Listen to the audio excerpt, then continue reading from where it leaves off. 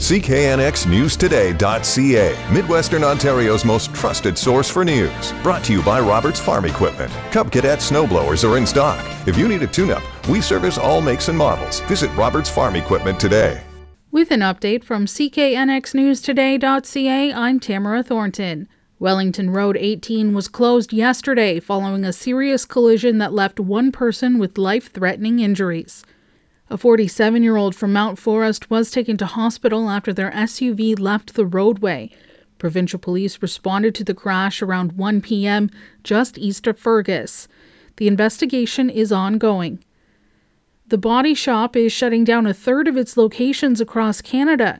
The company says its U.S. branch and online operations have also been halted. CTV says that the international chain will be liquidating 33 Canadian stores. Half of them are in Ontario. The Body Shop hopes that Ontario court proceedings will give it breathing room while it considers alternatives. Currently, it's not clear how many employees will lose their jobs due to the closures. In sports, the Toronto Maple Leafs host the red-hot New York Rangers tonight.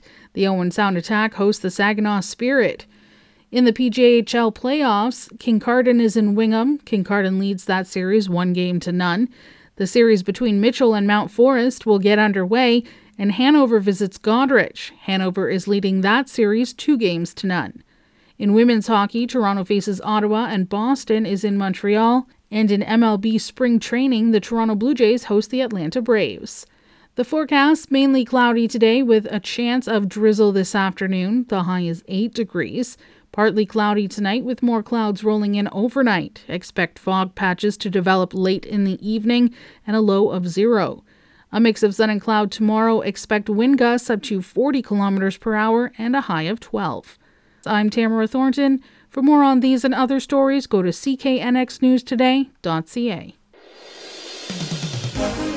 Subscribe to CKNX News wherever you get your podcast and read the latest stories on CKNXNewsToday.ca.